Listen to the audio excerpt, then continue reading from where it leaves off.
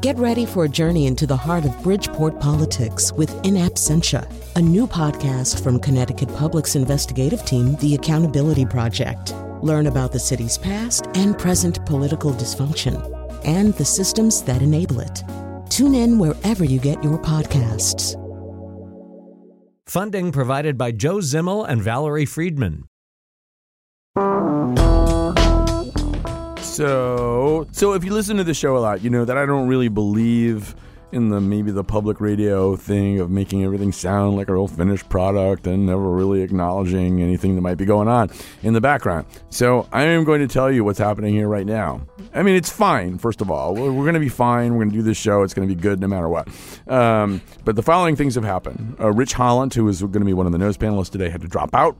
As you can hear from my voice, I'm still not 100% myself. Somehow or other, because Rich dropped out, we kind of lost a topic. I don't quite understand how that happened, but we don't have as many topics as we usually need to do the show. Meanwhile, to replace Rich, Carolyn Payne, who's in Disney World right now, is on by phone in a shady spot being fanned by Goofy, I think, so that she can join us by phone. I don't think we've ever done that before. I don't think I'll say anything else about Carolyn's current physical or mental state. You can judge for yourself. And so what else? So that'll give you kind of a sense. We're sort of not maybe, where we ordinarily would want to be here, but we don't care. And in fact, I'm going to give you a challenge, listeners. We've got a first topic and we've got a third topic. If you could come up with a second topic that we could talk about without having to do any reading or research, which we obviously don't have time to do, you could call us at 888-720-WNPR, 888-720-WNPR, or you can tweet at us at WNPR Colin, on the Twitters.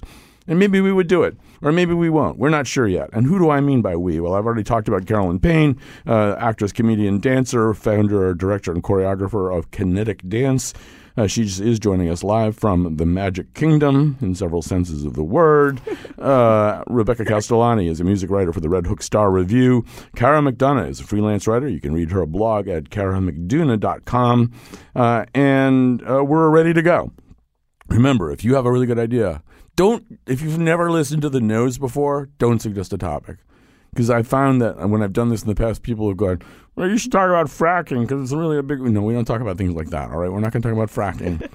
We're not going to talk about impeachment. We're not going to talk about anything like that. All right, 888-720-WNPR if you have an idea, or at WNPR Colin. Or maybe we won't use any of your ideas. I'm not sure yet.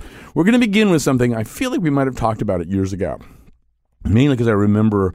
a Chion Wolf introduction about this. But Saturday Night Live, being live, is one of the places that you can sometimes see comedians do what comedians call breaking, which is to say they're in the middle of a sketch, they're playing a specific character, something happens, and they start laughing. So this happened at the opening episode of Saturday Night Live last Saturday. It involved a sketch that involved a lot of wardrobe changes, and basically what happened was a wardrobe person was on the set when she thought the camera was off, and Aidy Bryant, one of the wonderful performers there, thought that was really funny, and here's what this clip has been circulating around a lot. This is kind of what happened.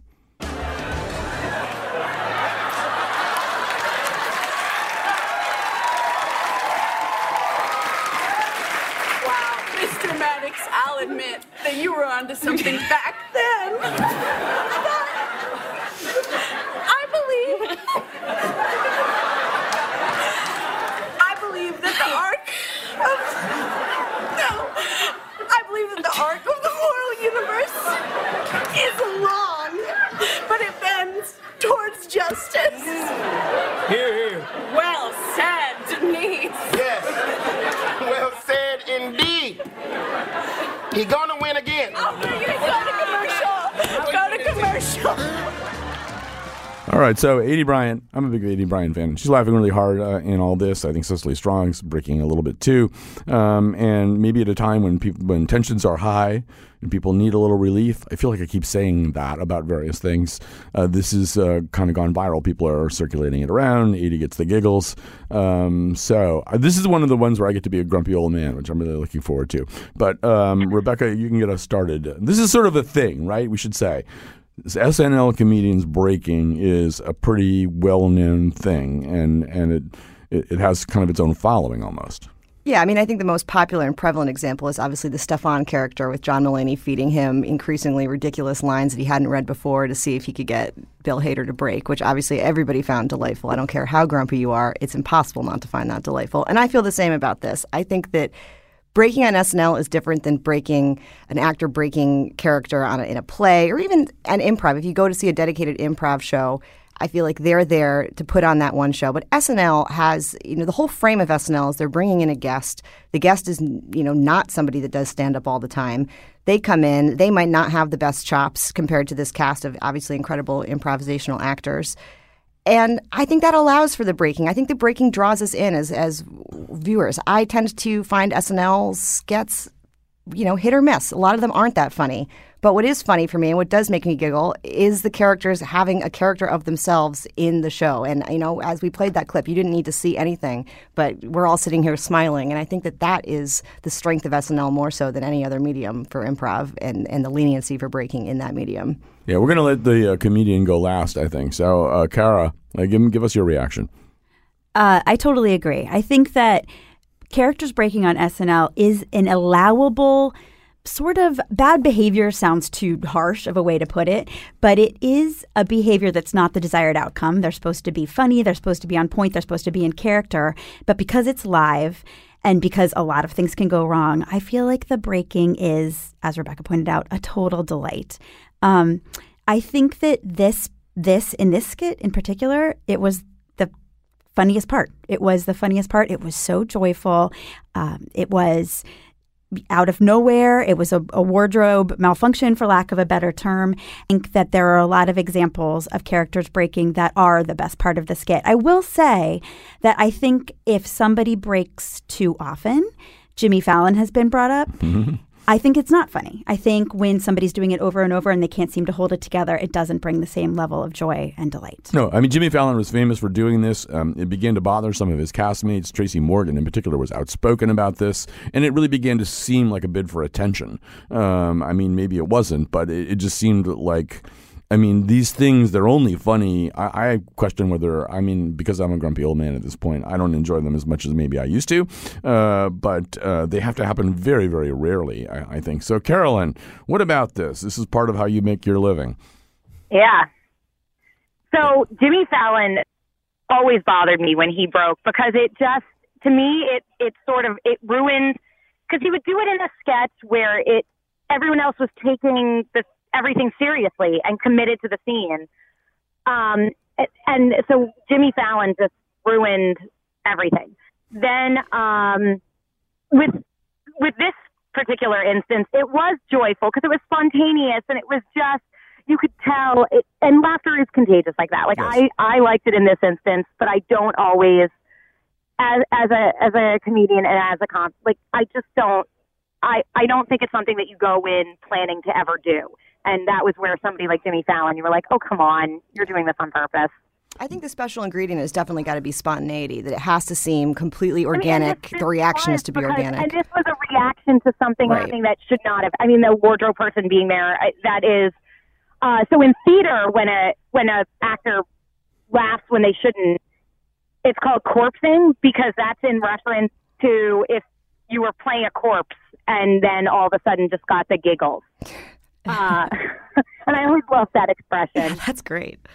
Right. I mean, I have to say that, I really like theater a lot, and this doesn't happen in theater very much. And if it did happen a lot, it would be a problem because you're trying to sustain an illusion for quite a long time. Usually in theater, I mean, the illusion that you are the character that you're playing. Often that has to go on for 2 or 2.5 hours. You don't like that, and I'm always just amazed at the ability of theater people to bounce back from situations where something like that happens, or there's a gun that doesn't go off, or something, some prop doesn't work, or something, and they play through it. They play through it, and I also, have a lot of admiration for people who do improv, where they never know what's going to happen. If they were up there laughing all the time, I mean, they do laugh sometimes, but if they were up there breaking all the time from stuff that they weren't expecting, I mean, we just sit there in the audience feeling kind of bored, I think.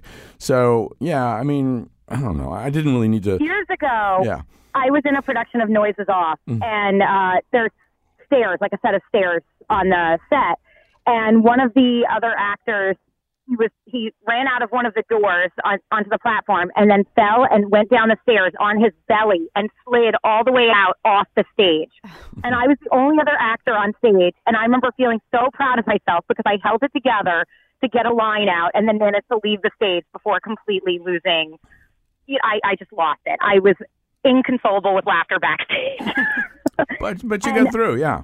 I do also want to say, and I think that's where that kind of discipline from theater coming into sketch comedy is good because you have that sense of keep it, don't break this, like live in that moment.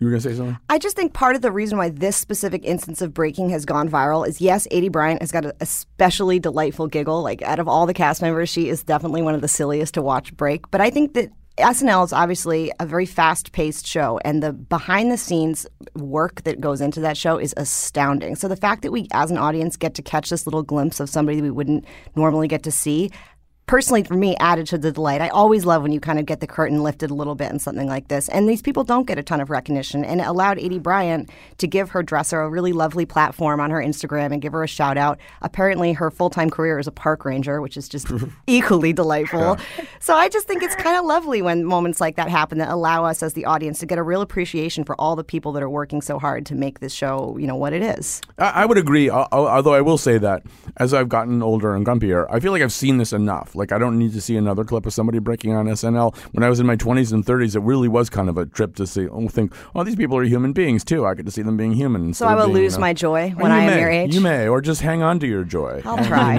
It's hard. Insist on your joy.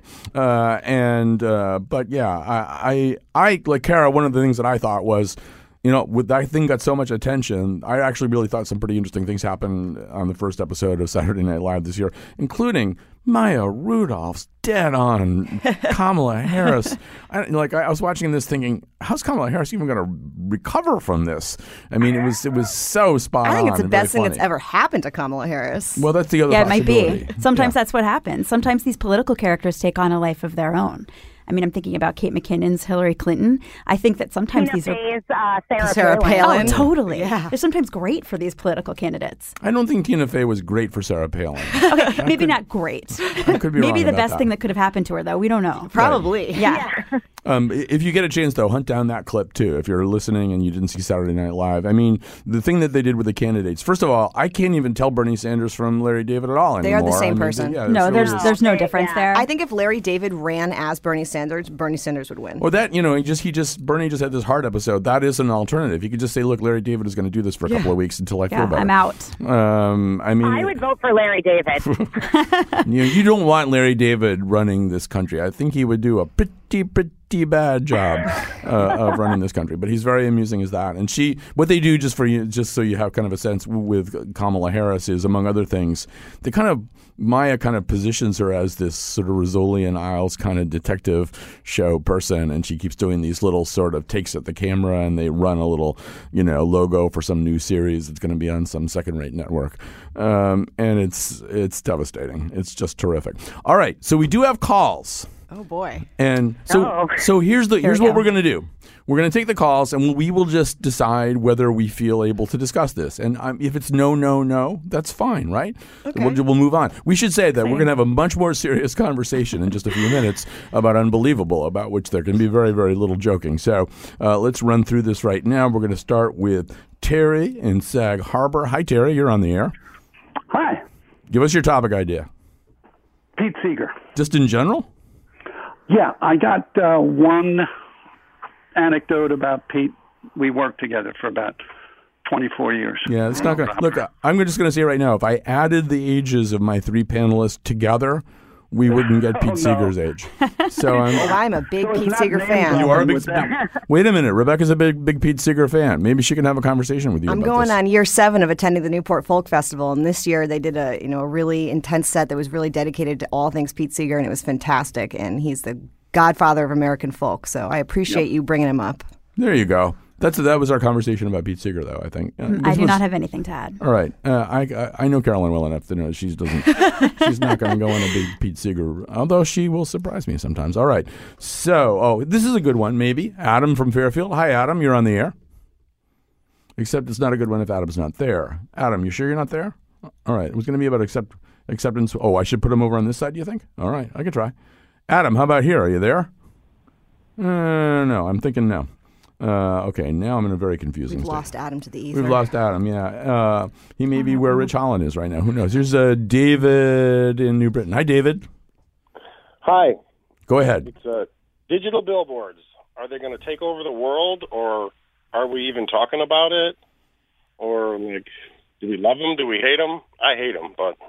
I love this topic, and I hate digital billboards. They're so distracting. You're supposed to be looking at the road, not watching a giant TV screen as they're on the highway. Furthermore, they ruin perfectly beautiful vistas. I'm not saying there's a million beautiful vistas where I live in New Haven. Where are you seeing beautiful vistas driving through? I know that's a hard. But so I used to live on the near Tweed Airport in New Haven, and you could look across the water and see New Haven, and it was actually a pretty nice view of New Haven. And there are not that many nice views of New Haven. And then right in the middle, a digital billboard, neon pink, just sparkling in the sunset. Terrible.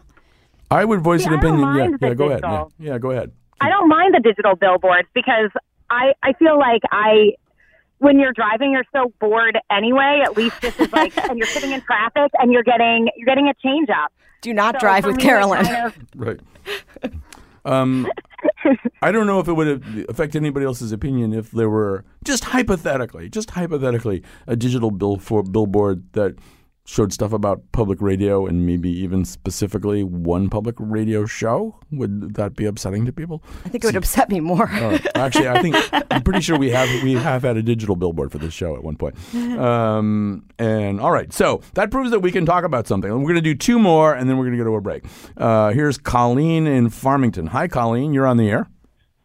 Hello. So my topic is the resurgence of 80s and 90s cultures through shows like Stranger Things and Friends. Oh. I think that's absolutely a phenomenon and something we've talked about in connection with Stranger Things and a bunch of other stuff, right? Yeah.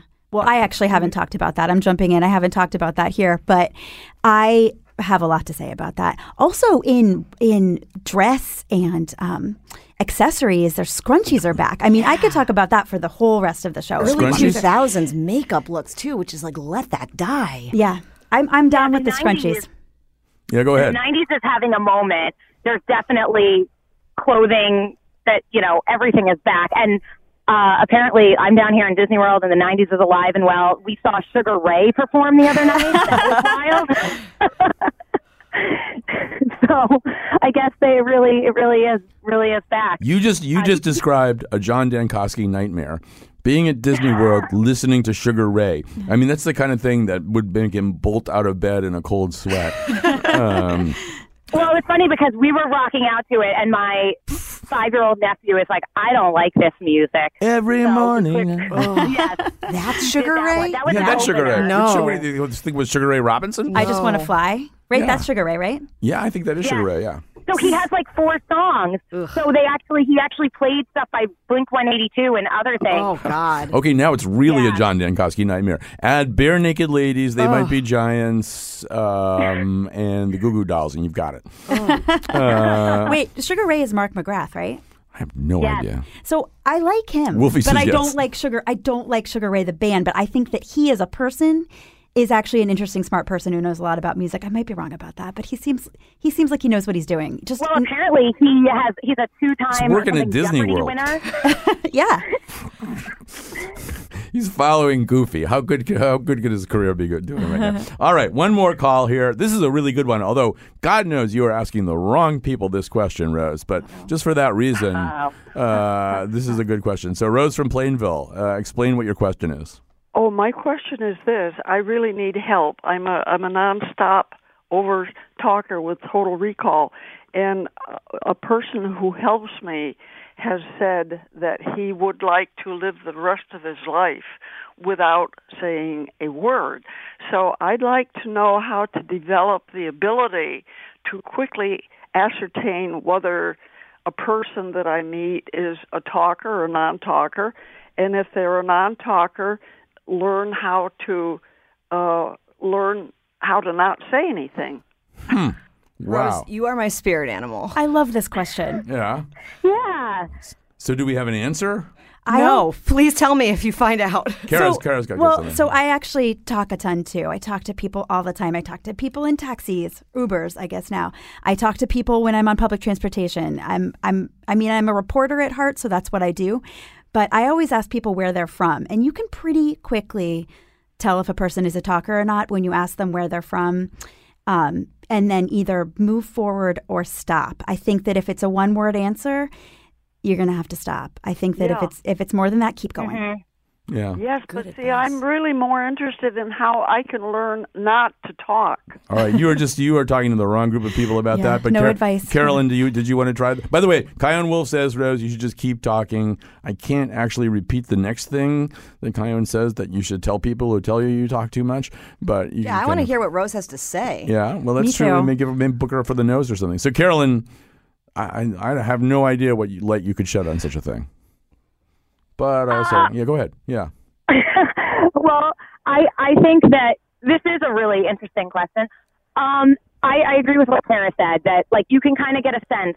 I will chat with people if I know them or if somebody engages in conversation, but I am someone who, if somebody comes up to me, I usually don't want to chat with them. But I think that if you, I don't know. Can you listen to headphones walking around so that you don't feel the need to talk to anyone? So I could tell a quick story that I don't know if it'll shed any light on this, but so my father was not much of a talker, and he used to have to drive back and forth every day with his mother-in-law, my grandmother. And my grandmother was quite a talker, but my father was very good in this very stoic way of just being there like the cigar store Indian or something and just driving the car. And my grandmother didn't really require a whole lot of responses. She was usually talking about her operations, which he really didn't want to hear about. So one day they were driving by a bank, and my grandmother said, that bank got robbed yesterday. And my father went, oh, yeah. And then she revealed some details that she knew about the bank robbery yesterday. And then my father then, for a rare moment, chimed in with some details that he knew. And it turned out they were both really interested in robbing banks. They'd thought a lot about how they would do it. They'd read every story about, and so for the rest of their lives, they had something that they could talk about because they both, and I was just totally prepared to see them in the newspaper someday having robbed a bank, which is, I'm glad. See, where's the follow-up? Right. Are you sure? Well, I know I can't, if they could have done the Isabella Gardner heist for all I know. So anyway, we'll stop there. Thank you for calling in, though. That was really kind of fun. And we're going to do something that's maybe not so much fun after this break.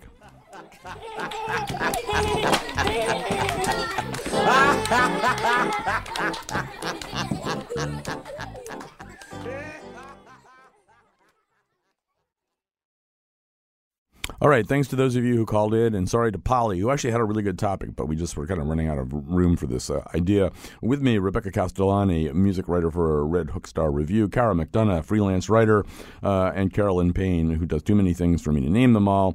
She's joining us by phone from the Magic Kingdom. So we're going to talk about something that we really wanted Carolyn to be part of, because most of the things we make Carolyn talk about, cultural products, movies, TV series, she hates, but she was one of the first people to binge the Netflix series Unbelievable.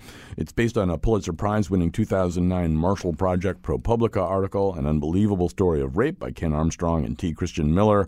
2016, This American Life based one of its series or episodes on that article was called Anatomy of Doubt.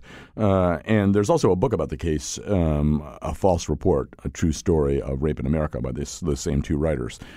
We begin in 2008 in Linwood, Washington, where we see a young woman report a rape. Her name is given as Marie Adler. I believe that is not her real name. And two male detectives, are talking to her, conducting one of the preliminary interviews that she will have to go through. And this is what that sounds like. I'm pretty positive that it happened. Pretty positive or positive? Maybe I blacked it out. Marie, you're a smart young woman, clearly. You must understand the way you're handling this. You say one thing, you write another. There is a rapist. There isn't one. It's a dream. It's a blackout. You've told us 4 different versions. At this point, regardless of what the truth is, the only thing we know for sure is that you have told us at least 3 lies.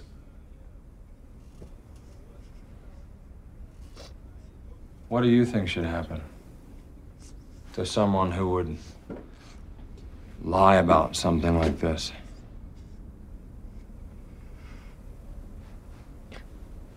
I should get counseling. Just a little bit more background. Marie is somebody who's been through the foster system and has had hard knocks, doesn't even begin to describe what her life has been like. Like, one of her former foster mothers is really the key person who sows the doubts about her stories, who gets the detectives wondering whether or not her initial report was true or not. So there's a sense in which there's nobody around her that she can possibly rely on. This has all happened while she's in a form of transitional housing, a kind of guided apartment system for people like her who need some help in kind of getting on their feet as young, very young in her case, adults. So Carolyn, we usually count on you for the funny stuff. This is a story that you binged right away. It is a story that the people watching kind of get angry about and stay angry all the way through. So tell us why this seized you. Well, I saw it on Netflix. The day that it launched, I hadn't heard anything about it, but I'm a big fan of Toni Collette as an actress, so I saw she was in it, and I watched, Netflix plays that trailer right away, and I love a good, crime procedural, especially true crime, so I just was like, oh, I need to watch this. I put on the first episode, and I was hooked, and I did this all in one day. I think I maybe got up twice to get food and a glass of wine. But this really, it is so well done. Every acting performance in it is spot on, and the whole story. And I of course, I found myself just obsessively Googling while watching it, especially in the earlier episodes, and reading the original article it was based on, and taking a moment to do all of that and research it, because first of all, I felt ashamed that I actually didn't know about this prior to this Netflix series. I did not know the true story component. I think it is something that everyone should watch, and I was shocked at how, right from the get-go in the first episode, watching those 2 male cops go after this young woman in this the interrogation scenes with her, because she's a victim, not somebody who deserved to be interrogated. It was heart-wrenching. And that young actress, I don't remember her name, but she was phenomenal. she's also in Booksmart, which she's terrific in that as well. Right. She's also in Justified. I think there's some kind of Justified connection to somebody on this series because there's a number of performers from Justified who turn up in this. Yeah, Kara, I think one of the other things that's really hard about that first episode is, we talk about rape kits, we talk about rape exams and stuff like that, and we talk about them. There may be this kind of SVU effect. It's been suggested where you just think these things kind of get solved in an hour, and even just watching through her go through that process at the hospital, which I now understand to be a 4 to 8 hour process, which can re-traumatize the victim. I just hadn't really understood how awful that is.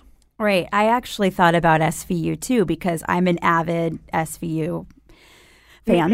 And like Carolyn, I like true crime. I love procedurals. I love detective novels and movies and shows.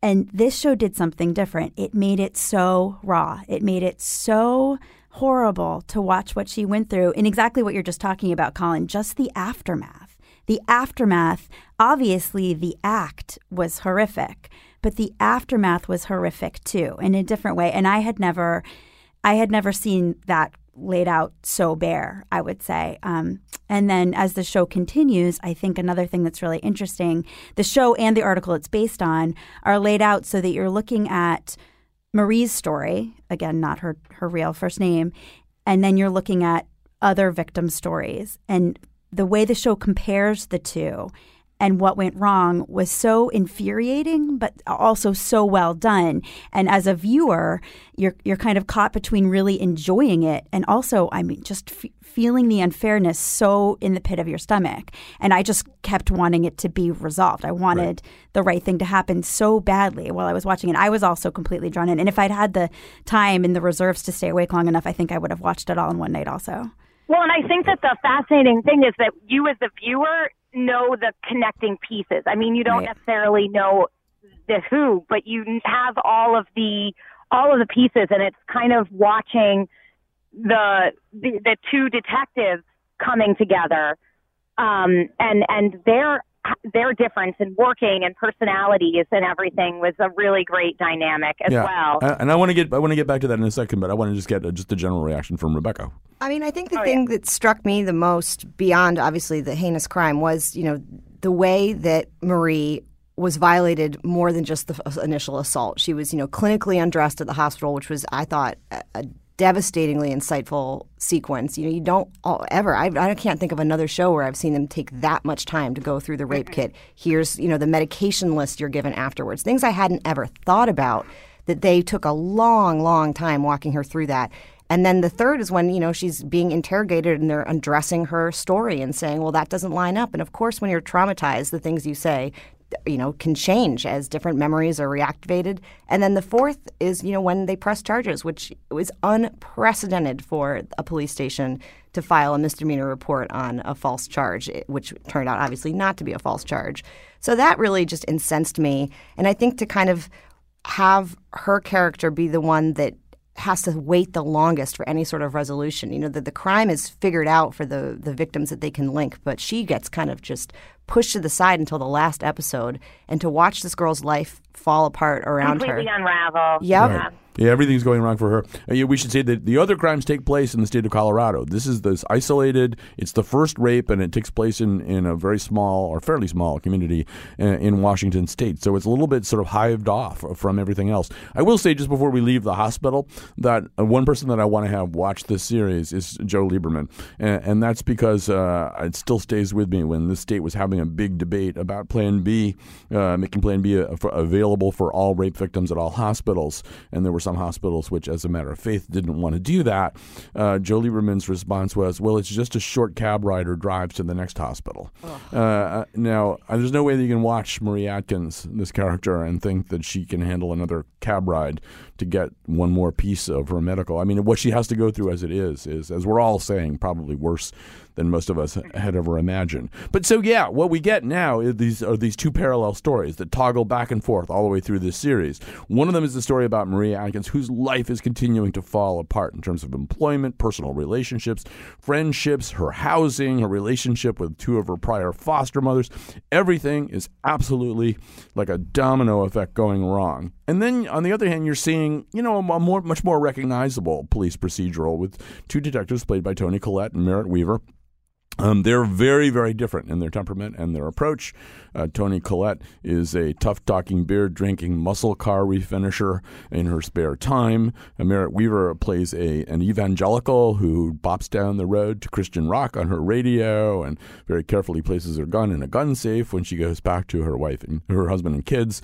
And they are temperamentally very different. But yeah, Carolyn, some of that, there's something reassuring about seeing these two very, very competent women get on this case that's been mishandled.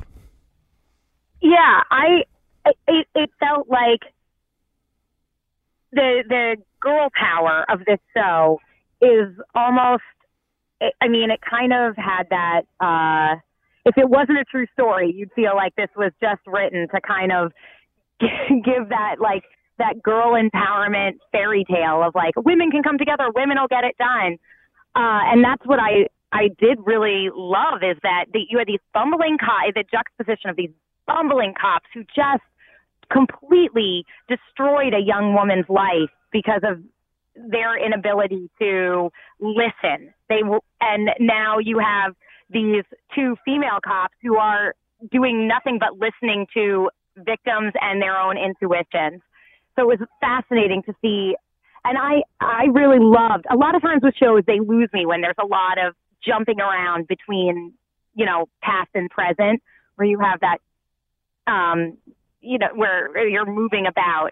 But this show did that very successfully. I have a theory about that too, Kara, which is I've been thinking a lot about this in connection with our current fascination for true crime and series about wrongful prosecutions and the way that we watch crime shows in general, which is that I almost think maybe Immanuel Kant was right, that we are hardwired to want certain things. And as Rebecca was saying, we want justice. Like, I'm fairly interested in the police procedural, but I'm mostly thinking, can we get back to Maria Adkins? Can we get this thing resolved? Can she stop suffering and twisting in the wind like this? And there is, I think, a restlessness that all of us feel. We can't stop watching this series until this horrible thing gets fixed. Right, exactly. And that's, a little bit what I was saying before. I totally agree with you, Colin. I think that there's a restlessness. I think we want certain things, even when we say we want things to be, as they are or unfinished, or, it's more artistic to leave things unfinished. I think we really want things to be finished. And I think that this show did an incredible job of making you feel both of those pulls, of making you feel like Carolyn was just saying, this girl power sort of. To be honest with you, there were parts of when I was watching this that I felt a little uncomfortable because I was like, go girls, like solve this crime. And then you'd be taken back to Marie's story and be completely devastated. And I think that was great. I think it made me think about the whole story in a different way. And if you haven't read the article that it's based on, I really recommend that. It's an amazing read. It is really the show is really true to the true story and the way that they tell it. And it's a beautiful article, for lack of a better word. I was crying at parts of it because of the injustice, and so grateful to reach the conclusion because of the justice as slow as it came. There's a line in the article where they say that these female detectives have created themselves a sorority inside the fraternity of the police force, and they have accompanying statistics saying there's only 13% of the police force is occupied by women. And I thought that came through very clearly in the show. Even at Grace Rasmussen, played by the lovely Toni Collette's PD, they have like a group of female cops that go out and play pool, and they help each other solve their crimes. And I think that is the biggest thing. It's that the men didn't communicate and they didn't listen when handling Marie Adler's processing. But more than that, they're not communicating interdepartmentally, whereas the women did. They crossed those divides. What's her name? The Merritt Wever's the character's name, Karen Duvall. I got there. She is the one that reaches out to Rasmussen, makes that connection that wouldn't necessarily have happened by the way these police forces are set up. And the the perpetrator knew that. The reason why he picked his victims is because he knew the police departments don't communicate. And the women were able to break that down because they were inherently communicating with each other because of their circumstance. They were this small, cloistered bubble inside the bigger male department. I do want to just say a few things, which is that as a result of all this, Linwood at the time commissioned an outside review of how they handled the case, realizing how badly they'd done it. Washington State has now instigated a required 24 hours of training of officers to recognize and apply a trauma-informed, victim-centered lens and an approach to all sexual assault investigations. That, this did happen 11 years ago, and things are getting better. I mean, things aren't perfect by any means, and this could happen anywhere in the country again. But it does happen. And I would also like to shout out the research of Rebecca Campbell. She's a neuroscientist who's really done a lot of work figuring out why.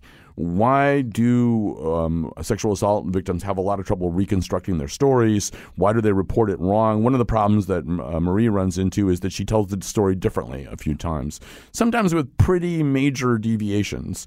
And Rebecca Campbell sort of studied a lot about how the brain stores information in these situations. Hey, one thing I wondered about, because you don't see it that often, there is this sort of Sigmund Freud, C.S. Lewis thing that goes on between these two detectives. One of them who has a very faith-based approach to life. She goes to an evangelical church.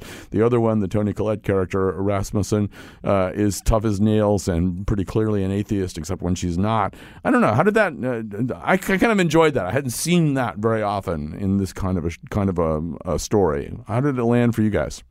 Anybody? I think it flipped that, mentor-mentee script a little bit. They both had things to teach each other, so it wasn't that stale narrative where it's like the older woman is going to take the younger woman under her wing. And there are those sweet moments where she does allow Duvall, the younger police officer, to be the one that busts the perpetrator in the end, but doesn't make any sort of fanfare out of it. It's not like, here you go, my young grasshopper, now you can spread your wings and fly. It was done very subtly and gracefully, and I think that was very intentional. And I do think that Rasmussen learned things from Duvall's character. I mean, she walked away from it with a greater understanding of peace and spirituality that I don't think she necessarily had beforehand. Yeah. I found that the almost buddy cop, like that classic buddy cop kind of dynamic of that kind of sometimes broke the tension of going through the series, especially if you're going to sit and binge it. I think it's 8 episodes, so you're sitting there, you're with them for these 8 intense hours, and these subtle moments of comedy that the two characters have in their interactions because they are so different worked and gave you those moments of relief in a otherwise very intense and emotional journey. Can I talk about one other source of comic relief? Because I just think this woman is going to. She's already flying off the charts. Annaleigh Ashford is an unbelievable performer. Once you see her in one thing, you just look for her everywhere else because her performances just fly at you. In this one, she plays a rape victim, so that isn't really typically a source of great comic relief, but she's a druid, and she's just, she's kind of a talker backer. She doesn't really take any crap from anybody. She's the most pissed off druid you ever saw in your life. And this actress, who is going to play Paula Jones in the extension of the American Crime Story series that included the O.J. trial and the Versace thing, she's going to play Paula Jones. I first saw her in Masters of Sex, where she plays this kind of so secretary. good in that. Yeah, I mean, I really do think this is an amazing young actress who is just going to go places. She's a huge Broadway star too, and cabaret performer. I'll say the same for Danielle McDonald, who plays one of the rape victims, Amber, who has been in a couple things, and she's fantastic. And I think she's going to have most recently Dumpling. She was also in Dumpling on Netflix, which is terrific. Which I really didn't want to like, but really endeared itself to me by the end. And I think How could you not like that because of the Dolly Parton connection? I know. I would assume you were the first in line to watch that. It seemed a little hokey when I watched the trailer, but she really sold me on it. Danielle McDonald, another one to watch out for. Kara, we have to do this really fast, but we talked about the SVU effect. They talk about the CSI effect, which I'd never known about. The notion that rapists and other tortfeasors, they watch CSI and they know how to clean up their own crime scenes. I found that kind of astonishing. Right. Yeah, that was horrifying. That was a horrifying detail. And they also talked about some other ways that rapists know how to target their victims, clean up the crime scene. I mean, it was chilling. It was chilling to watch and chilling to think about. Textbooks to know horrifying. Yeah, Well, this is the content thing. Everything is open source now. Exactly. So Right. if you want to be a smart perpetrator, you can be. All right, we have to stop this so you'll have time to make some endorsements. Let's do that stopping, and we'll come back after this.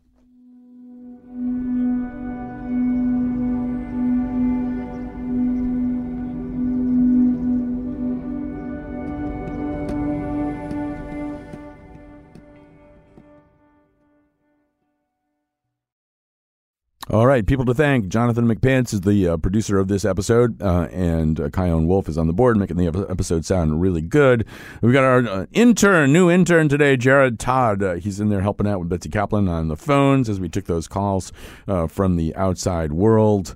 We have to train Jared today about how we can't get off the elevator on the second floor. We have DARPA chimp experiments on the second floor. If he gets bitten by the chimps, he will get rage virus and kill other people.